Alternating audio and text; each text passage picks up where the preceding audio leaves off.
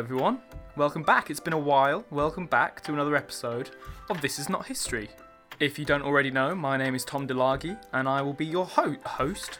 I will be your host. Is that the word? Yeah, I'm hosting the podcast. That's right. I've not done a podcast in a long time, I'm sorry. I'm very out of practice. Apologies for that. But yeah, I hope we're all doing well and we're keeping safe. I've come to realise that a fair chunk of my audience for this podcast are American. They're American listeners, about 20% of my audience, according to my analytics, which I thought was pretty cool. It's nice that I'm able to reach other countries, that what I enjoy is enjoyed in other countries as well. That's always good to hear.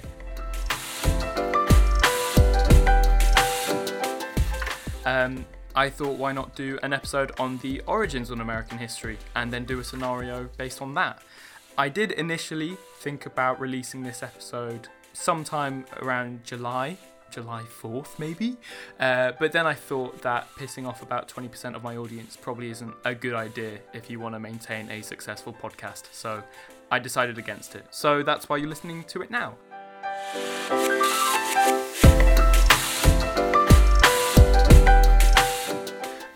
Without further ado, let's get into today's episode. Today's episode is called What If the Colonists Lost the American Revolution?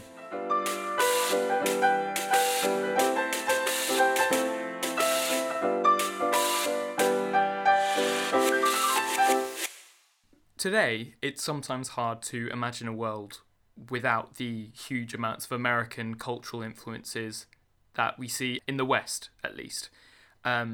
It can be found everywhere. It can be found from, the clothes that we wear, to the food that we eat, to the films and TV shows that we watch, to the music we listen to, even to our politics. It really is, for better or for worse, it's everywhere.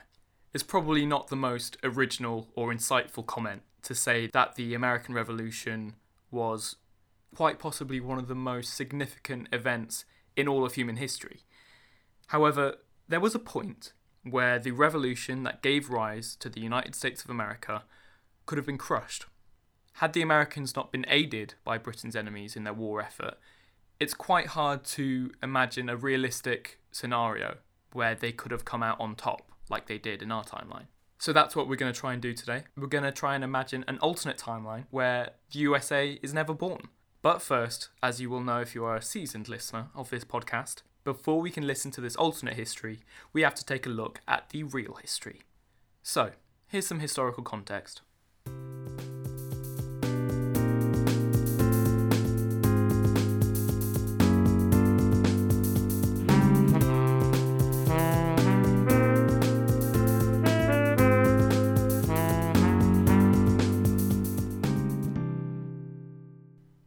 European colonisation of the American continent had been ongoing for centuries by the time of the mid-1700s. Control of North America had basically fallen to the British on the east coast, the French in the north and much of the centre of the continent, and the Spanish in the west.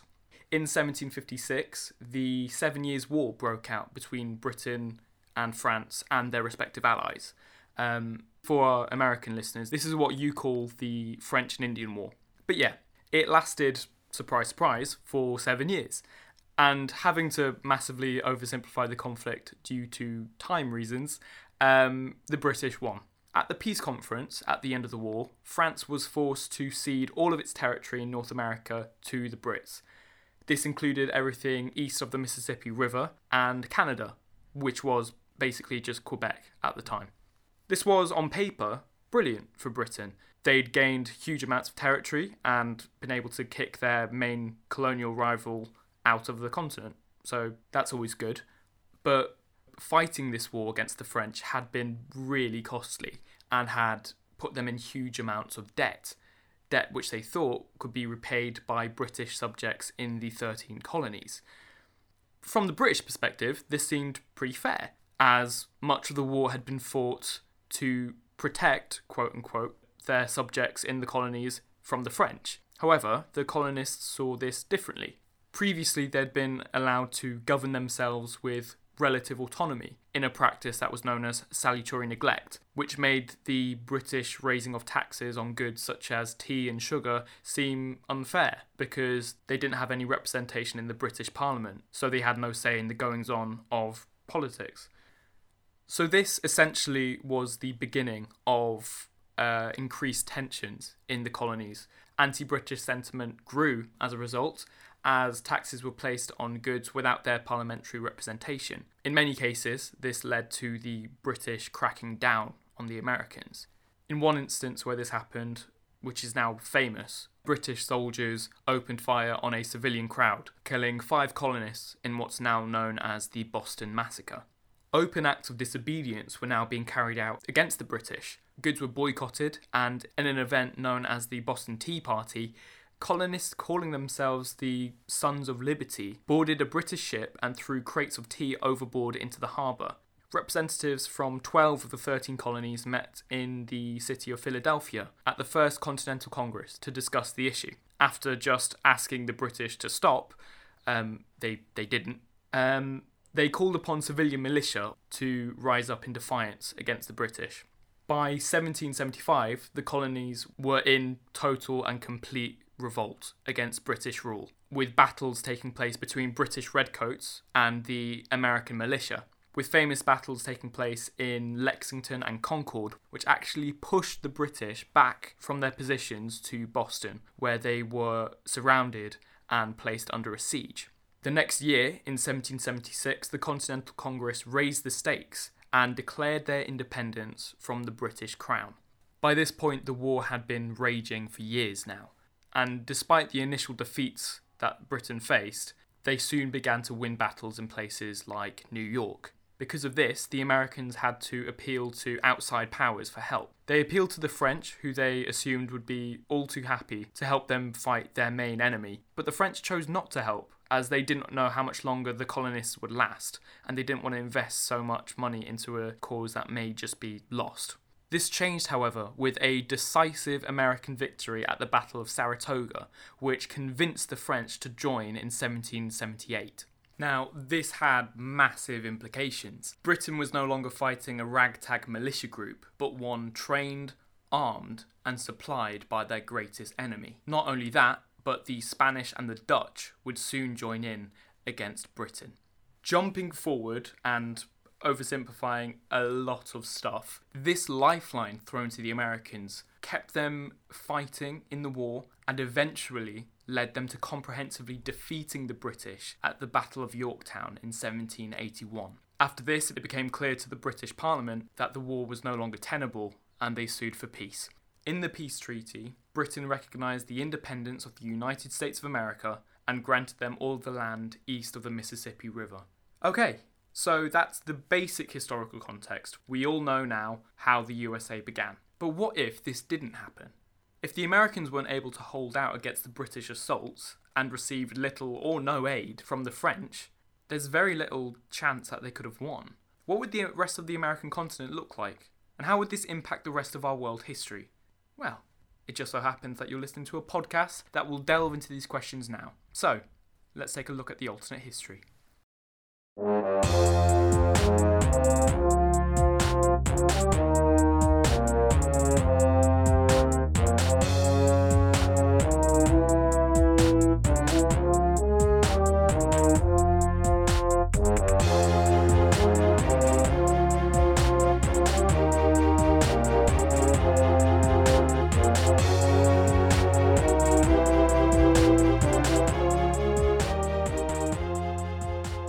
So, this scenario starts off from a pretty recognisable starting point. Like in real life, after years of unrest throughout the colonies, outright rebellion finally breaks out. The Brits still lose battles like Lexington and Concord, but they are soon able to recover from them. What actually happened, as you now know, was that the Americans were able to convince the French to join in the fighting. However, in this alternate timeline, this does not happen. The French, while always keen to get a one-up over the British, were only going to join the war if it appeared that the Americans had a fighting chance, and it was the Battle of Saratoga that changed that. But if they decided that perhaps investing huge sums of money and resources into a cause that gave them little immediate benefit was not the best move, it's likely that they wouldn't have aided the Americans. This means that the colonists, very much left out to dry, would not enjoy the large amount of supplies and troops that the French would provide. It's also likely that without the French, the Spanish and the Dutch don't join in either. So, without the French fleet harassing the Royal Navy and the rebels being aided in French money, facing the British redcoats, the rebels are soon crushed. They aren't able to hold out for as long as in real life without aid, so battles like Yorktown wouldn't even occur. And so, the American Revolution would fail. The Continental Congress would either be arrested and tried for treason or go into exile. The population of the 13 colonies would experience an increased British military presence in their towns and cities, however this would be a temporary measure.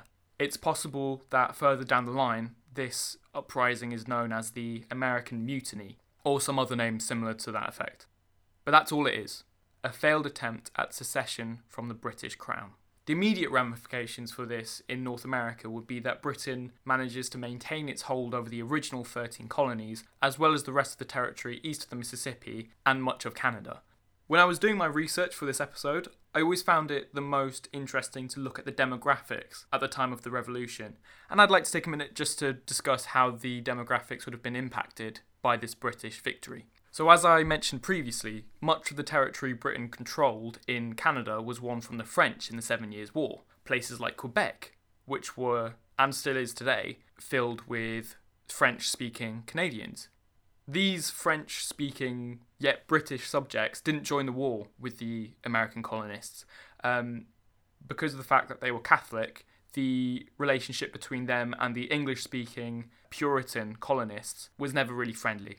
On top of that, the British didn't enforce any conversion to Protestantism or banning the French language.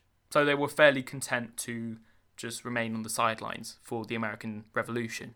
Before the Revolution, Quebec had been granted all of the British Midwestern Territory, which was, unfortunately for them, signed away to the USA after their victory.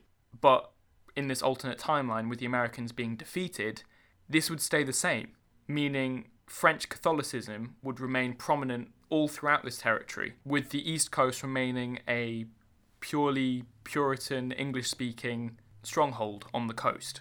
Another group of people we need to be sure to mention in this episode are the Native Americans. Some of you might find it quite, strange, I guess, to find out that they were largely supportive of and aided the British war effort. And as a result of the American defeat, they wouldn't be forcibly removed from their homelands as a result of manifest destiny. Europeans and natives, they weren't ever really on good terms with one another, but the Europeans would always cooperate if it undermined their imperial rivals. This means that tribes like the Cherokee, the Creek, the Iroquois nations, all of these groups of Native Americans would keep their lands by and large. I'd think that probably in the following years, deals would be struck between them and the British to become incorporated, let's say, into the British territory with a level of autonomy. But listen, I want to be careful and not try and make it seem that the British were these kindly, benevolent rulers, though, because they weren't. If tribes weren't willing to become incorporated into the British Empire, it's more than likely that they'd be subjugated through force. As the decades pass, I think Britain would look to expand its territory westwards. I think that the Spanish territory in the west would probably get eaten away slowly by British demands. Possibly a Louisiana Purchase style deal would be struck up, due to the fact that I don't think the Spanish would want to risk war with Britain on its own. And of course, last but not least, we cannot talk about the future of a British North America without discussing the fate of African Americans. At this time, the vast majority of them would still be enslaved, yet to be made free citizens. Around the same time of the Revolutionary War, the Industrial Revolution would be just beginning, with Britain and other European empires transitioning from an agricultural to an industrial society. In short, this meant that the increase in productive capability meant that slavery was becoming a less viable source of income for these countries. This, partnered with activism at home, I think would call into question the morality of the practice of slavery as a whole. So activists in Britain like William Wilberforce and Olaudah Equiano would still head the abolitionist movement. This would be a gradual process and would most likely cause great amounts of tension in the 13 colonies, especially in the southern colonies. But by the 1830s, like in our timeline, the slave trade and the institution of slavery would be banned throughout all British territories, including the 13 colonies. I think that as decades pass and the revolution, or the uprising as it would probably be known as, begin to fade away from living memory, this huge amount of colossal, really, amount of British territory would be hugely profitable for the empire. As I mentioned previously, the Industrial Revolution would by this point be in full swing, meaning that all of the resources could be used to fuel this revolution. Urbanisation on the continent would still continue. In regards to natives, there would probably be some amount of assimilation into European culture. So you could possibly see the rise of some fairly large cities in the West as well. I think as the years go on and political systems develop, I think that British North America, let's just call it British North America, right? I think that British North America would be something akin to a federal system, with regions with relative autonomy within the empire, with representation in local constituent assemblies. However, all of these constituencies would be subordinate, at least at first, to the British Parliament and the Crown. The state of British politics would be massively impacted by the suppression of the American Revolution. Enlightenment-era ideas, while still growing in popularity among British intelligentsia, would not become as relevant in the 18th century as they were in our timeline, I don't think. With neither the American or French revolutions occurring, which we will get back to in a minute, don't worry, I think the ideas and movements that spurred them would be slower to take hold in the population.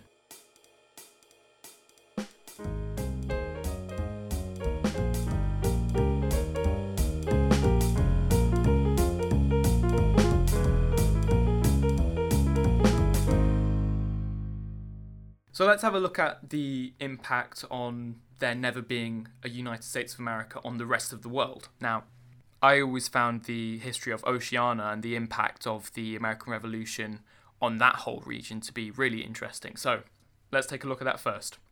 Again, quick background history lesson. The loss of the British Empire in North America led them to fund voyages of exploration for new territories for possible settlement. This went hand in hand with the need for a new penal colony for Britain's rising prison population. These voyages led to the, quote, discovery of numerous islands in the Pacific Ocean. But without the loss of America, there's no drive to explore new lands. They just further expand westward and just consolidate in this massive chunk of territory that they've got in North America, meaning that the famous voyages of James Cook would not happen, and therefore lead to the British colonisation of Australia and New Zealand to never occur. In this alternate timeline, Australia and New Zealand never exist as we know them today. Aboriginal Australians and the Maori of New Zealand would not see the settlement of their land by English-speaking colonists. Unfortunately, though, this would not mean that their lands would be free from all colonial occupation. Other Europeans, such as the Dutch, the Portuguese and the French, had ships exploring that area too. So it's probably likely that small trading settlements and ports would pop up along the coastline, and it's likely that they would soon look to expand inland at the expense of the natives' land. Looking back on it, it was highly unlikely that a landmass as large as Australia would be colonised by a single nation. The British were just very lucky in simply being at the right place at the right time. In this timeline, however, the continent would see the presence of multiple European powers. If they chose to go further, the fate of the native population would sadly be similar to that of real life. Genocide and disease would wipe out huge amounts of the populace, with few survivors.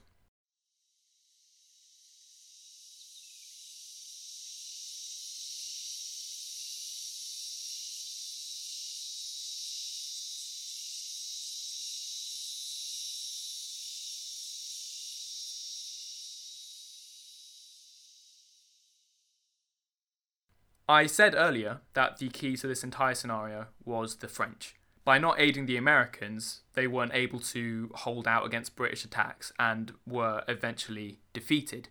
Now, if the consequences of this were big for Britain, they were humongous for the French. They pumped so much money into supporting the Americans that it dried up their treasury and raised the national debt considerably. Not only that, but by aiding rebels spouting Enlightenment ideals like republicanism, they were in turn spreading an ideology which for an autocratic monarchy like the French, this was a threat. So, a weak economy plus the success of an anti-monarchist revolutionary group abroad led to the support for the King of France to dissipate. I think some of you will know where this is going. The French Revolution, probably the most influential event in all of human history, was highly influenced by the American one. However, in a world where France was more fiscally responsible, they wouldn't have aided the colonists. Now, that's not to say that I think that the French monarchy would be totally secure, because I don't think they were. There had been growing discontent within the system for years now. But without this sudden downturn in the economy, they could delay the revolution by years, decades maybe. I'm not really one to believe in the great man theory of history. You know, the idea that the gears of history are turned by single individuals. I don't think so. But it is hard to deny that on certain occasions, individuals being who they are and where they are can change the course of our history. And I think Napoleon Bonaparte was one of those people, right? By using the French Revolution as an opportunity to seize control of the country in a coup d'etat in 1799, he was able to alter the trajectory of world geopolitics forever. But if no French Revolution occurs, then Napoleon never gets that opportunity. He never gets that opportunity to overthrow the Directory, and he never becomes Emperor of the French. This does several things, as Napoleon influenced global events in a number of ways, but these are the two main ones in my mind. Without the French invasion and occupation of Spain in 1808, their territories in South America, so imagine Mexico, Venezuela, Colombia, all these countries in South America, they wouldn't rise up in rebellion and gain their independence. So the Spanish Empire would still maintain its control on the continent for a while longer. I don't know how long, but it would last much longer than it did in our timeline. That's the first main impact I've managed to sort of come up with. The second one is a bit more, I guess you could say, gut-wrenching. The Holy Roman Empire was invaded by Napoleon in 1806. This collection of hundreds of tiny kingdoms were reorganised and then reincorporated into a collection of 38 territories, unified as the Confederation of the Rhine, which was essentially a French puppet state. This reorganisation of German-speaking states speeded up the process considerably of German unification, which eventually occurred later after the defeat of France in the Franco-Prussian War of 1871. This led to Germany existing, essentially, as a nation. Now, the day the German Empire came into existence, it immediately became one of the most powerful and influential nations on Earth. As we move slowly into a 20th century without Germany, the First and Second World Wars would not occur the same way that we understand them today. Now, that's not blaming Germany for there being a First and Second World Wars, although you could probably blame them for the second one, but it's hard to deny that without Germany, the wars would not have gone down the way that they did in our timeline. Now, there would probably be some other alternative, massively destructive world conflict of some kind, because humans aren't really great at learning from the lessons of history, but these wars would most definitely not have occurred the way that we understand them today. These are the two main impacts of the French Revolution and the Napoleonic Wars, which in turn would not occur without the success of the American Revolution. By looking at these events, you really come to appreciate how history is really just a domino effect, where one event has a knock-on effect on another event, which leads to another event happening, and so on and so forth. Everything we do throughout the history of our lives, and everything that our ancestors did throughout their lives, they all intertwine and create the history of our world. By deconstructing it, it makes you appreciate all the more the gravity of actions taken today.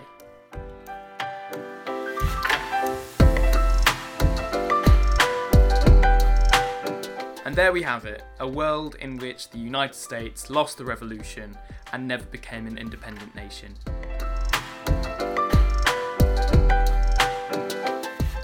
I hope you've enjoyed this episode. If you liked this, please do feel free to go and check out some of our other episodes. We've got, I think this is episode 5 we did just now. But yeah, if you have any suggestions or ideas of what you'd like to hear an episode on, please do get in touch at NotHistoryPod on Twitter.